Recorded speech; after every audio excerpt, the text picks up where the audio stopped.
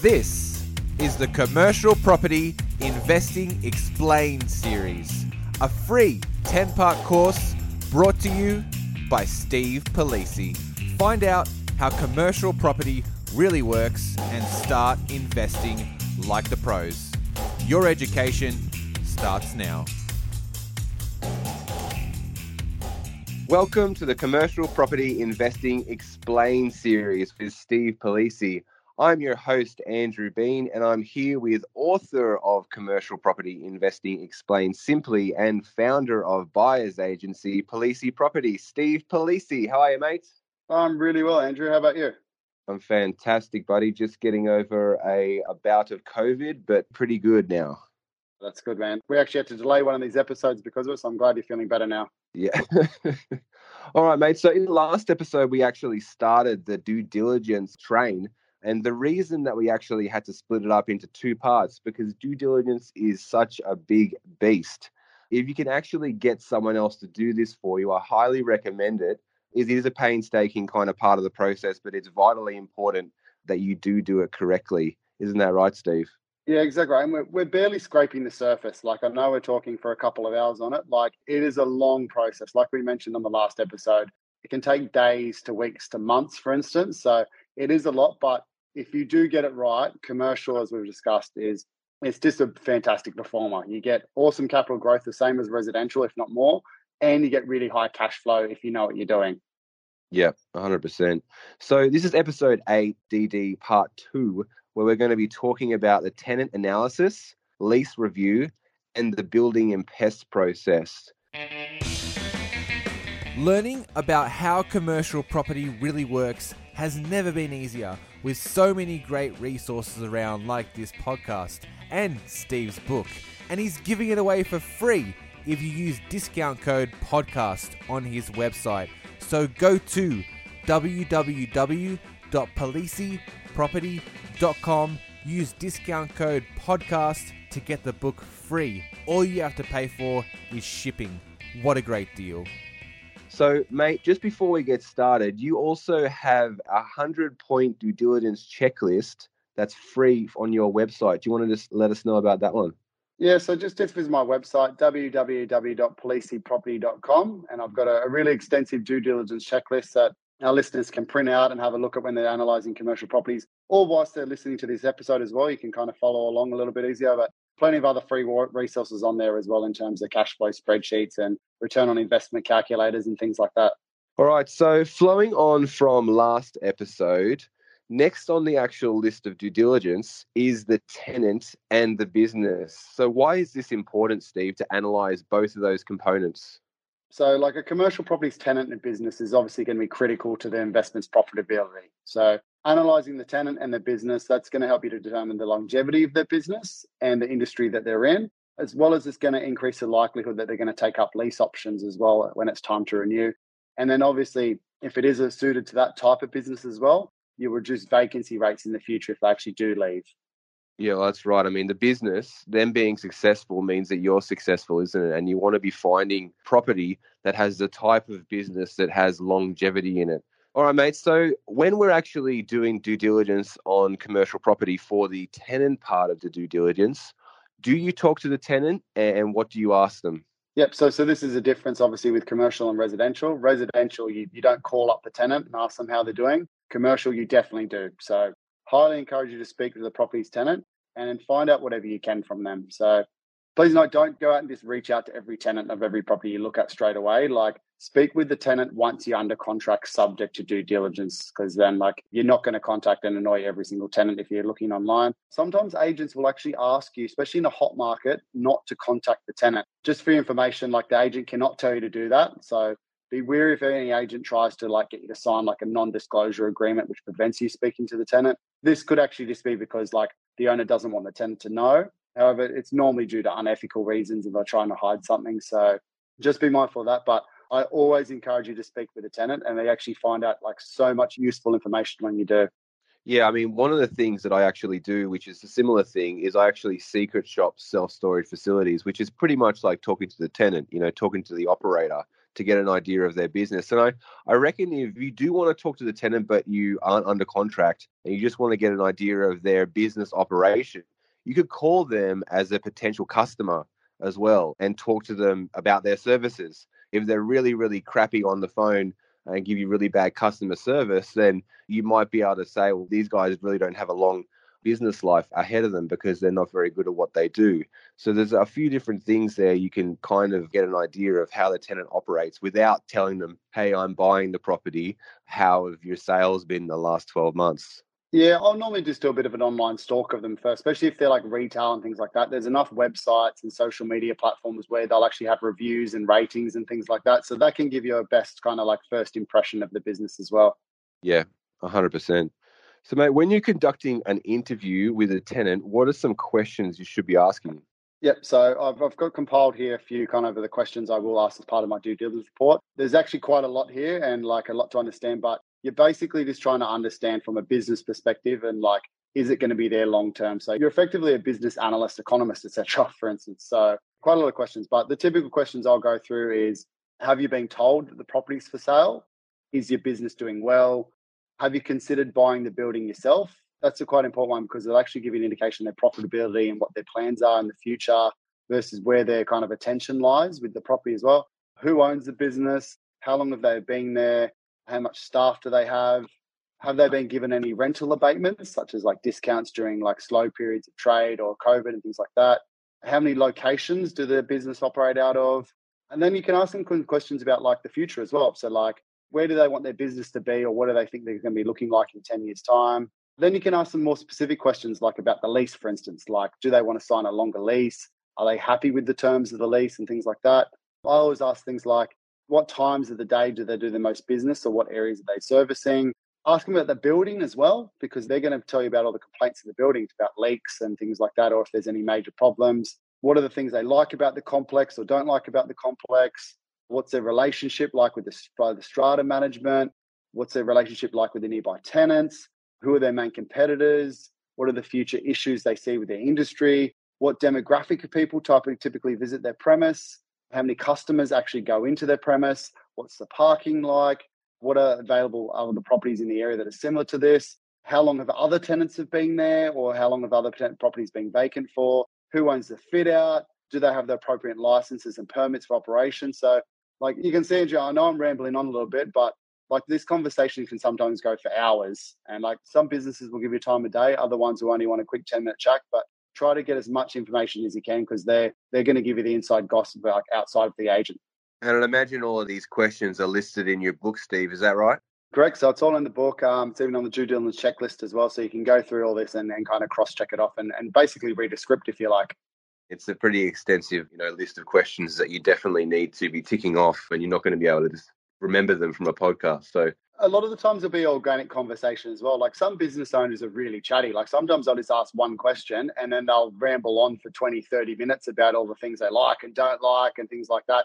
A lot of the time it's negative. Most of the time, tenants don't like their owner. And it's because a tenant's never going to come up to you, Andrew, and be like, oh, our business is super profitable. Please charge us more rent, like we can afford it. They're always going to cry poor and they're never going to kind of give you too much information. But yeah, if you show you're a genuine person, they'll give you some good information. Have you ever had any pushback from the tenant actually wanting to talk to you? Do they say, no, I don't want to talk to you at all? Yeah, quite often, probably about 1 in 10 times. Or they just give you 2 minutes and that's kind of it. They'll say, oh, I'm busy, I've got to get out here, which is fine. Like you've got to remember, a lot of business owners aren't investors, especially if you're buying things like industrial or a lot of like blue collar type stuff. They don't understand this game. They just want to kind of do their business, things like that. So sometimes it will be short, but then you just make a call based on the property that you're buying, if it's critical or not. And just so the listeners know, are you just ringing up randomly, or are you actually booking in a time and say, hey, can I have a half an hour sit down chat with you about your business? So I used to just do that. However, now because I'm obviously a buyer's agent, I'm buying quite a lot of properties. I have good relationships with the agents. So I let them know, and then they'll normally give me the point of contact and then tell the tenant that I'm going to be reaching out just as a nicety. Yeah, so at least they've put aside time to actually talk to you, to be in the right frame of mind, to actually give you the information you need rather than just calling them at the busiest time of the day when they've got customers piling up. quite often, Andrew, they don't even know the property's for sale. So you can imagine if you're calling them up and then like that's going to put them on spot thinking they're going to get kicked out at the end of the lease. So reassure them that you're an investor as well and that you want them to have a good long-term kind of relationship with the property. Like, so I always give the agent a heads up and they normally give me the point of contact. They give me the details of the business owner. Awesome, awesome. So what are the types of tenants that need a license, Steve? Yeah, so this was one of the ones I didn't realize when I first started investing in commercial is you actually need licenses for certain types of kind of properties and types of activities. So some common ones are like for the food and beverage industry. So if you get like a cafe or a restaurant, you're going to have things like deep fries, grease traps, exhaust fans. Like they come up quite regularly as well, and you basically need to have the certification for that. The local council must approve their use and it needs to be cross-checked. So like a lease will usually outline the permitted use of the premises, but you should ensure that the tenant's allowed to do the activities required for their business, including providing all the types of goods and services that they offer as well. So in a lease, though, never guarantee the permitted use of the property. Like make sure that the tenant's responsible for getting the right approvals. Never put that on yourself because that's another risk there. Another point to note that in the lease, never guarantee the permitted use of the property. So make sure the tenant's responsible for that and make sure that they're responsible for the approvals as well. So I guess, Steve, you're saying that you do not want to guarantee the permitted use of that land. And I'm sure in the 100-point checklist, there's a point saying get permissions or get approvals from council for the permitted use there or the actual use that's on the premises. Yep, exactly right. And then the tenant and the agent can provide that information as well. And quite often not, you'll actually find they don't have approval, which is it's not a showstopper always. Like they can apply, like if it's just a warehouse, for instance, and they've got like one type of good that they're operating out of there, they can get the approval. And a lot of tenants just don't know as well. They rent the space and then the owner that they have doesn't know as well. And they just they're doing something, but cross-check all their approvals for the types of businesses that they're doing. Yep, 100%. All right, so moving on from just analyzing the tenant, how do we analyze the business? What should we do? So with commercial, Andrew, you're effectively buying into the business as well. So like you're buying into the business's future and its longevity. So you need to understand that type of business that they're operating in. So look at things like how busy the business is, what type of competition they have in the area, and like is the competition growing or is it getting smaller? The type of industry it is as well. So like obviously if you're looking at like a petrol station, you need to analyze, okay, is this going to be around in 10 years? Is there longevity in this type of business? And then you can look at more specific items such as like how long has the business been operating? For me, ideally, I like businesses that have been operating more than 5 years because they're typically past that kind of 3-year failure point where most businesses fail. So a good long established business on a long lease is always attractive. Then look at things like who runs the business and how much staff they have. I'm always wary of businesses that only like kind of operate off 1 or 2 people because that for me is high risk. Like if you're going to a small hairdresser's and there's only 1 or 2 people and then someone gets sick or the business owner decides to leave and things like that, that business is effectively going to fail. So just be mindful of that.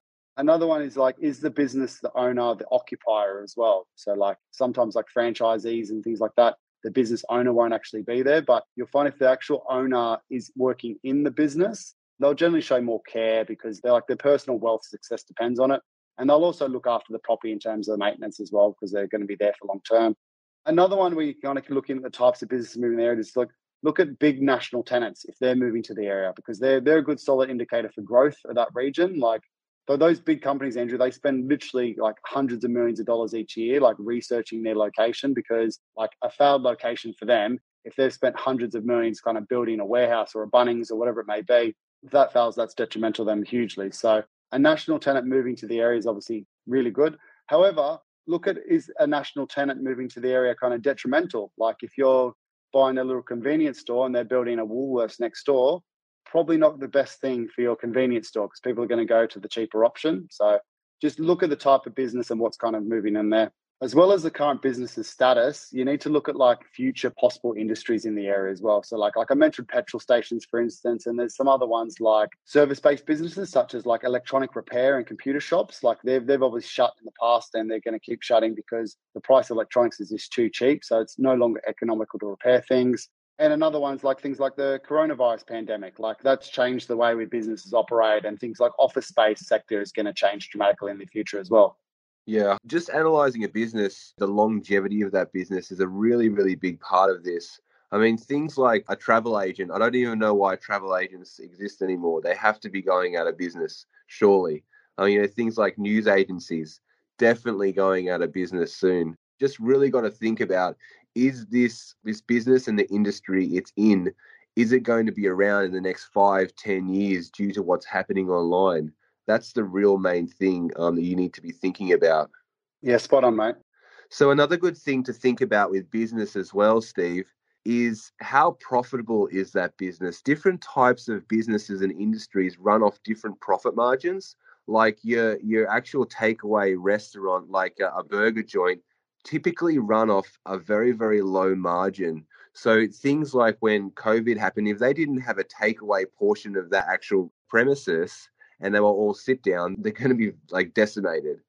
Things, different businesses have different margins. And if you can find a business that typically has high margin of their services, you're going to be better off because they have more disposable cash to basically take on extra rent increases or anything else in future that could be thrown at them. Yeah, and you can actually request profit and loss statements from the business as well. They won't always give them to you, but they sometimes actually will show you how profitable they are. Similarly, for like if you're buying like a retail in a holiday destination, their profitability over summer or winter, depending on kind of what holiday destination it is going to be completely different for the rest of the year where it kind of goes into quiet mode. So you need to amortize that over the whole year. Yeah, 100%.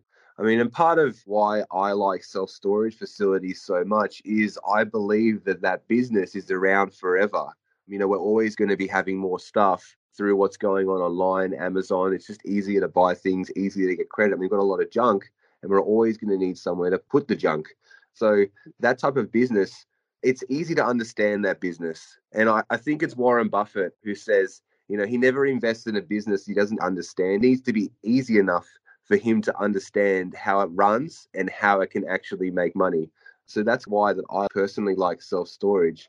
I've actually started looking at and trying to understand businesses a lot better, just actually analyzing buying businesses as well, purely on just buying the business, nothing to do with the freehold. So I've just been educating myself on the different types of business and the margins that they have because there are so many, like, I don't know what the statistic is, but it's like a really, really high percentage of great businesses never get sold. So there's heaps of opportunity in actually just buying a business that has really good cash flow. But that's just what I've been doing in the background just for fun. Yeah, it sort of does have to do with commercial property as well because they obviously are renting out a commercial premise. So there are some flow on effects there. All right, next item on the DD checklist is the lease. So who is responsible for reviewing this and what are they looking out for, Steve? Yep. All right. So you should review the lease from as high level and as best you can as an investor. And like this is mainly just to cross check the figures and just to see if there's anything unusual that jumps out. As a formal part of the due diligence into the tenant's business, I always advise to have a solicitor or a conveyancer review of the lease from like a legal standpoint. Like this will give you like an indication if there's anything like outside the norm that you're not going to understand from a legal sense. So be aware that even if you have a copy of the lease, Andrew, like informal arrangements happen all the time between owners and tenants in commercial space. So it's a good idea to inspect at least like 12 to 24 months worth of rental history. And you do this basically by obtaining a rental ledger from the property manager or the selling agent. And this is actually going to show you the income that they actually provide to the owner. So like when they pay the rent and what it was, if there was any late payments or rental concessions. So a concession is basically like a rent-free period or rental reduction or something like that. So these necessarily aren't stipulated in the lease and they can be hidden. So cross-checking that rental ledger is quite important. Concessions are usually provided when the tenant's struggling financially. So like that is like if they need COVID payments or it's a quiet period of year or you're trying to keep them on for a longer term.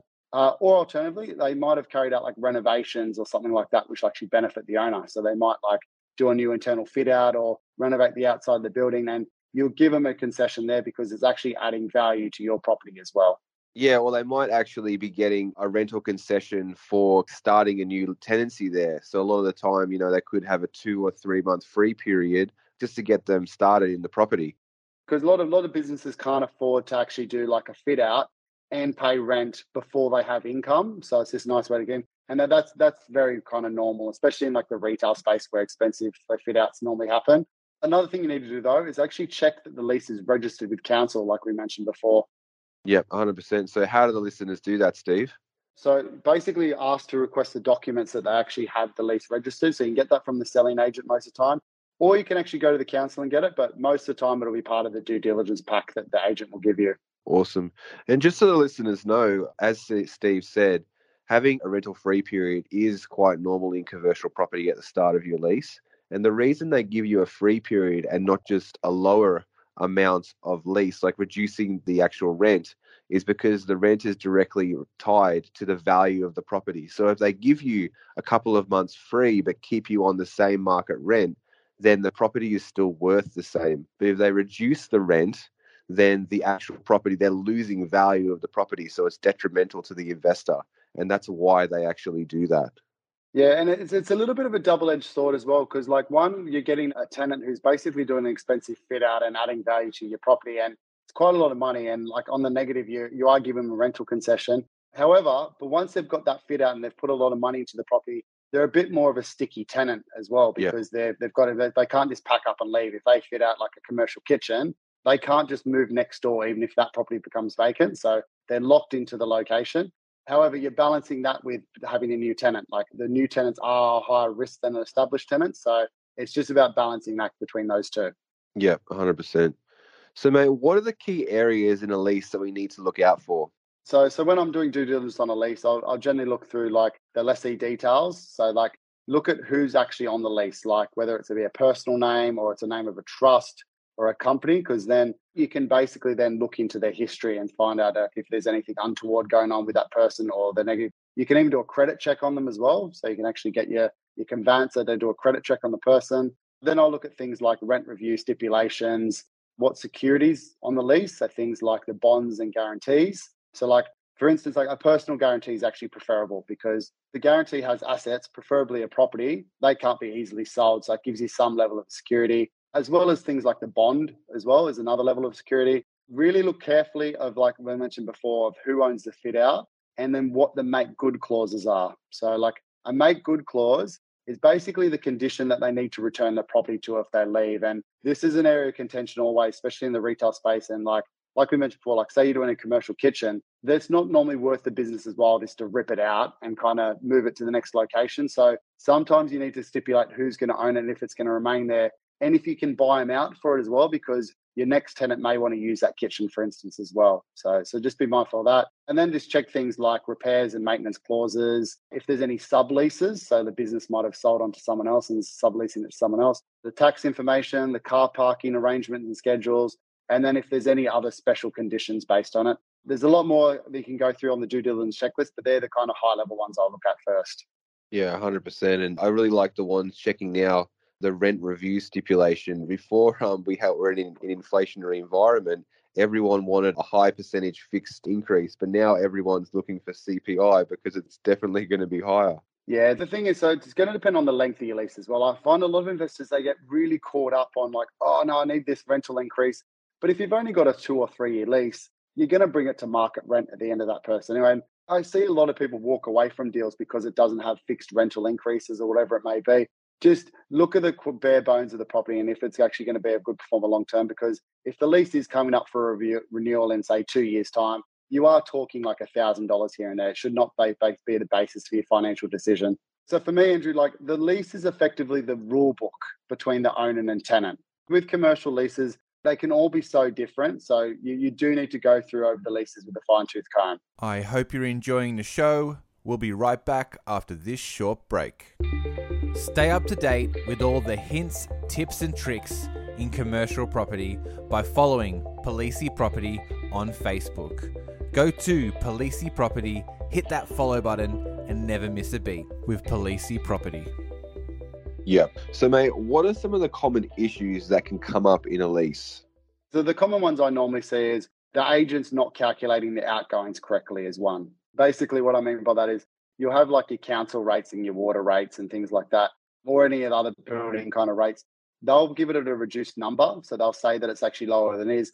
And the tenant will actually be paying that low number. But if the rates are actually higher and the current owner has just been making up the difference and not really paying attention, you could be in trouble when you buy the property and then the tenant says, oh no, I'm only paying $4,000 per year, but the outgoing is actually $10,000.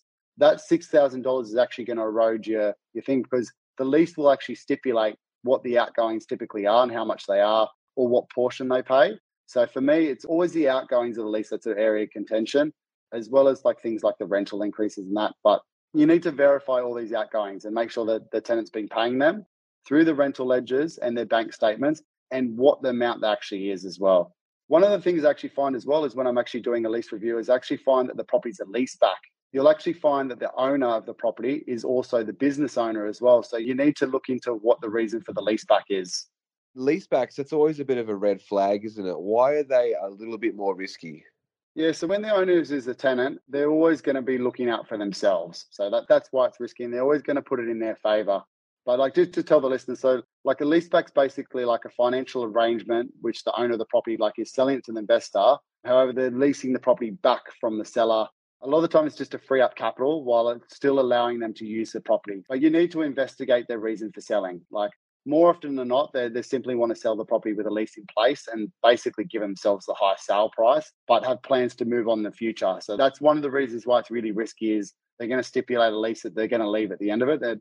But there are some legitimate reasons as well, Andrew. So like, sometimes they're actually trying to expand the business. So they need some injection of funds to be able to expand the business, or they've incurred some like unexpected personal costs. Another one I commonly find is actually they've sold the business to someone else. So like the current owner who's got the property, they're selling the business, which is fine if it's going to get a good price for it and the new person's going to take it over. However, they don't want to hold the property. They want to get completely out of that asset class and that business. So it's not always negative. And I have personally bought leasebacks, and I've bought some leasebacks for clients, but you do need to check everything carefully. The lease is always going to be in their favor. So just really double check, like the rental increases, the guarantees is another one. And then the other one is actually just check the comparable rents. Sometimes they'll actually put themselves on a really high rent, which sounds counterintuitive, but that's because they're going to try to get the best sale price. Yep, 100%. I mean, I actually found this quite a bit in just the really, really hot market that we've just basically gone through, the last 12, 24 months, where there were really big industrial sites and the business in it. They'd had the property for a long time, and they just wanted to take advantage of the hot market while it was hot, and they wanted to free up capital, as you said, just to expand the business. They still had they wanted to put a 5 to 10 year lease on the property, but they just wanted to take advantage of they've held the property long enough, and they just wanted to take advantage of the good market. Yeah, so this is a lot of times when you actually are doing that tenant interview, they can tell you these types of things. But then, like I said, try to cross-check everything. Try to get documents that kind of back it up, and do as much research behind closed doors as you can. Yeah, definitely. So, Steve, we've talked a lot about your freehold properties. When do, your strata body corporate properties come into play? Can you explain the difference there?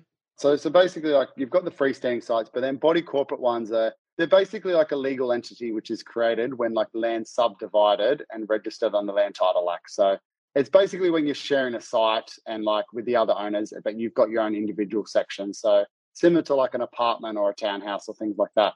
So the body corporate's basically in charge of like maintaining, managing and controlling the common property on behalf of the owners, deciding the amounts to be paid to the owners, like in terms of so it can be functioning properly, enforcing the community's rules and bylaws. Organising insurance is a big one as well. So they organise like the public liability insurance and the building insurance. They control the body corporate assets, as well as keep all the records of these kind of assets as well. So things like owners' details, financial accounts, registers of assets, improvements to the company properties, renovations to the properties, for instance. So one of the things I actually noticed is, especially if you're buying like a brand new body corporate property, check that actually a body corporate's being set up. I've actually seen quite of late, like so many brand new properties don't even have a body corporate set up. And that's because they're still under like builders warranties and things like that, and they just haven't got around to it. But highly encourage that you make sure that the kind of body corporate's set up. So if you are buying a body corporate property, make sure you get a body corporate report. Basically, a body corporate report is like a physical inspection of these body corporate documents I just spoke about. It's just going to point out any kind of special or unusual items such as levies or potential future expenditure, how much money they've got sitting in the funds and things like that.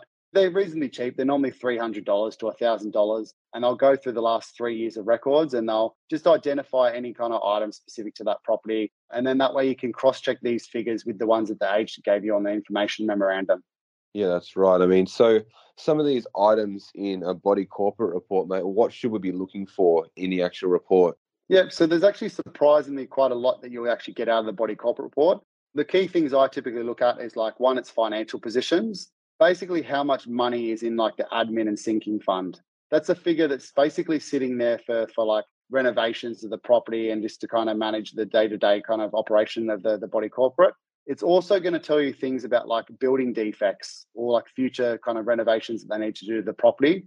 Like all buildings have some form of defects and maintenance, whether they be like minor or cosmetic and things like that. And this is actually one benefit of having a body corporate as well, is if they've got a healthy admin and sinking fund, is they've got the money there to do renovations. Where if you own, say, like a freestanding building and you don't have a tenant, you might be up for kind of $20,000, $30,000 to maintain that property. There are some value opportunities there as well, but a bit more kind of risk. Whereas with a body corporate, it just takes some of the risk and kind of issues away with insurance and things like that. The other thing I'll actually look at is disputes. So like just looking between like the fellow owners and the strata committee, what are the common issues that come up in the complex? And this can be lots of things. It can be like certain trucks going through certain times of day or like blockages and easements and things like that.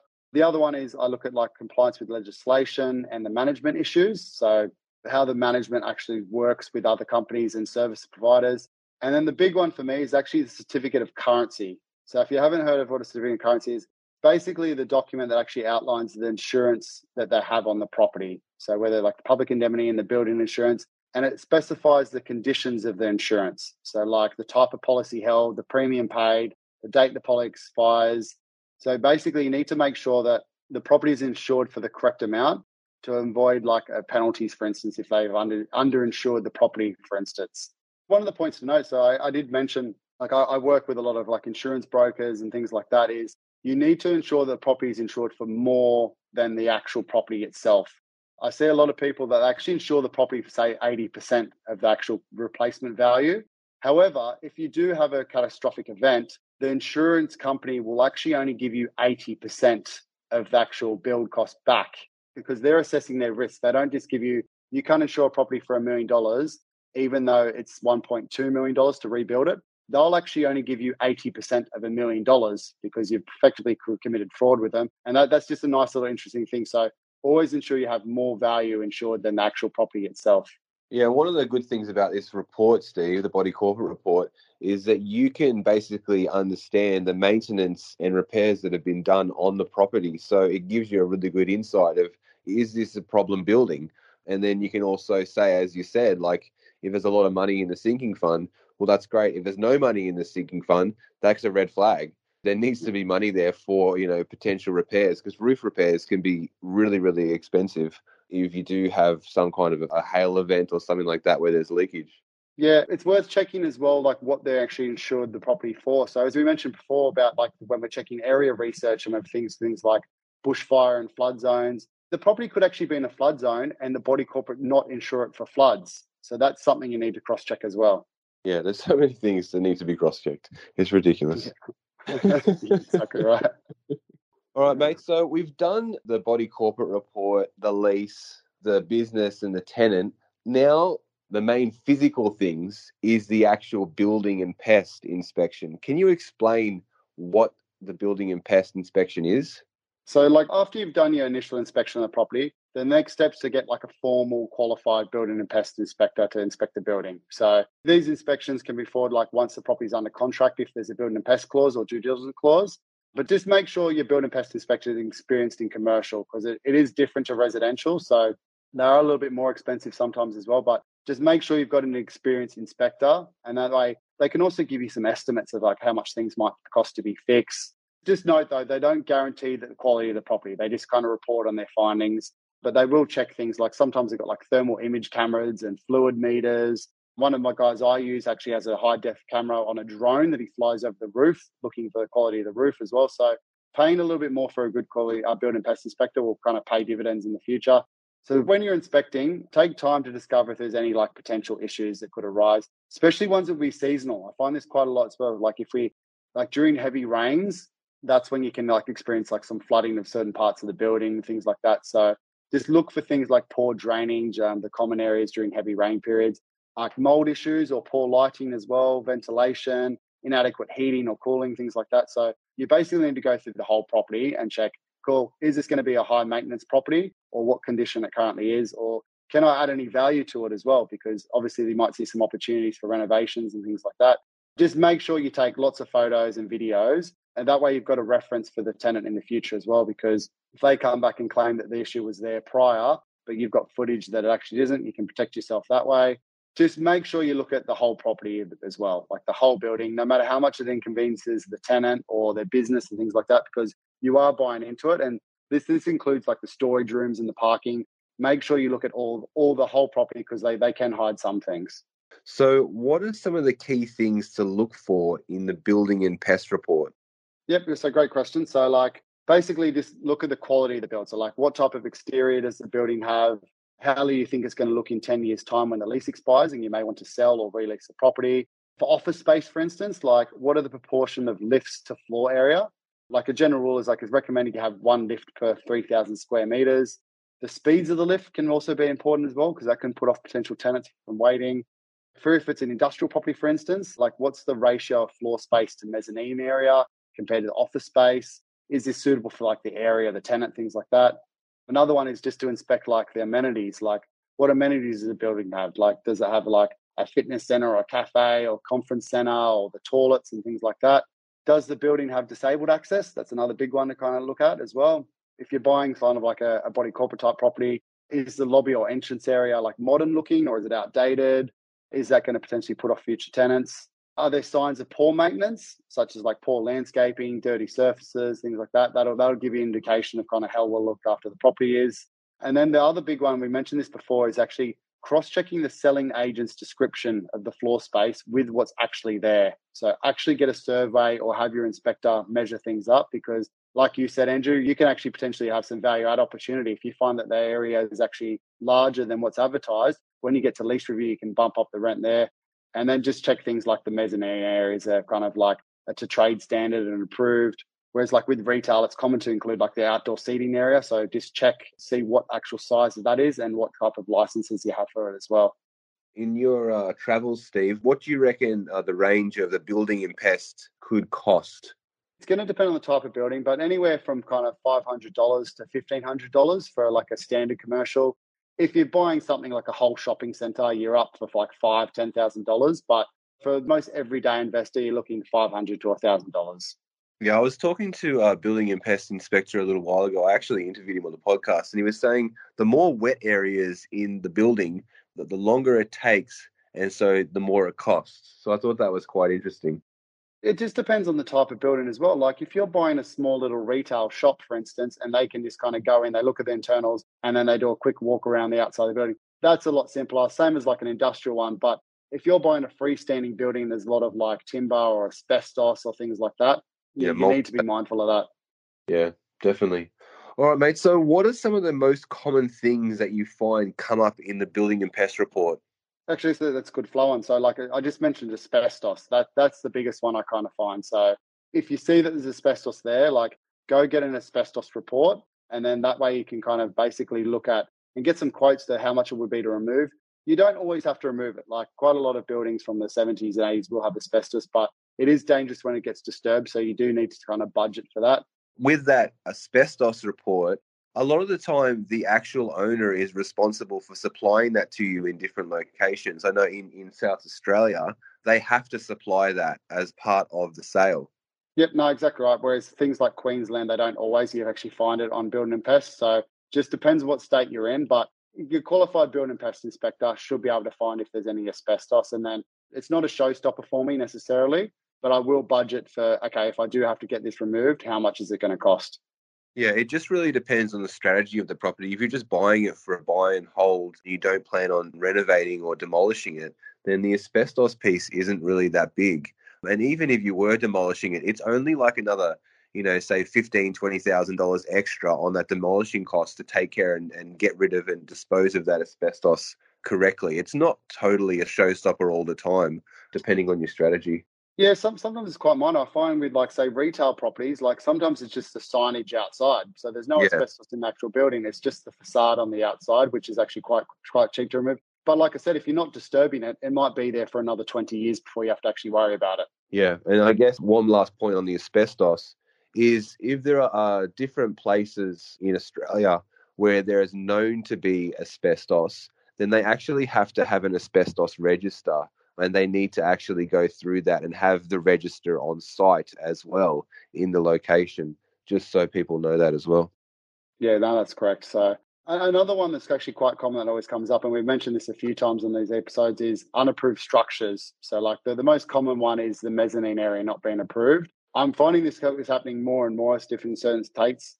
You actually can, like part of negotiations, you can obviously get some money off because of it, or you could actually ask that settlement be subject to getting it approved. And I find a lot of owners are saying yes to this, but just be mindful it can actually take months for it to be approved. And then there's another tip and trick you can actually do is you could actually send a certifier out, a structural engineer, to certify that the mezzanine area is safe. And then that way there are some insurers that will actually give you insurance for the period while you're doing that application for approval. Yep, definitely.